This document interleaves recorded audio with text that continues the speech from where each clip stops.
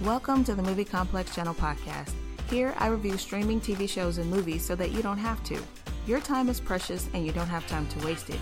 So each week, I'll review a TV show or a movie and give you a bite-sized review. Now let's jump into the review.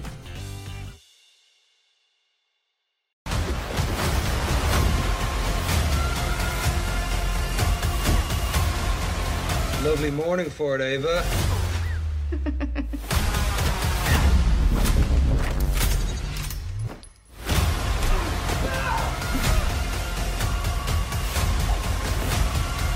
Put security around my family on high alert.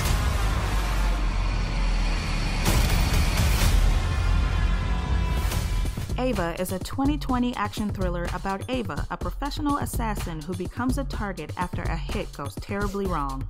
The film was written by Matthew Newton, who was supposed to direct the film, but was unfortunately canceled and replaced by Tate Taylor. Taylor is best known for directing films like The Help, Get On Up, and The Girl on the Train. So, the film is already starting off on the wrong foot. They replaced the drama writer and director with no action directing experience with another drama director with no action directing experience.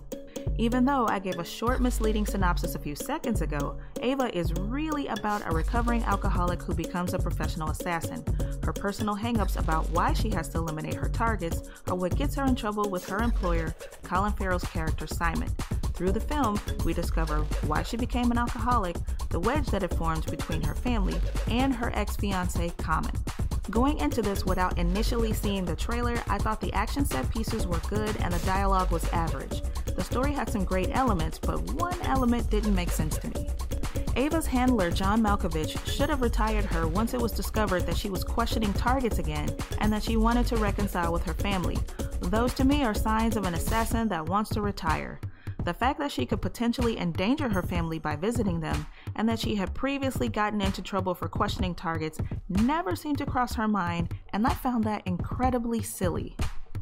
Also, don't get me wrong, I love Jessica Chastain as an actor, and she is as capable action star as the next, but I didn't feel like this role was very believable. She has the look of a confessible femme fatale, but not as an assassin badass. A more believable choice would have been Mackenzie Davis from Terminator Dark Fate. She also possesses the femme fatale look and has the believability to be a complete badass.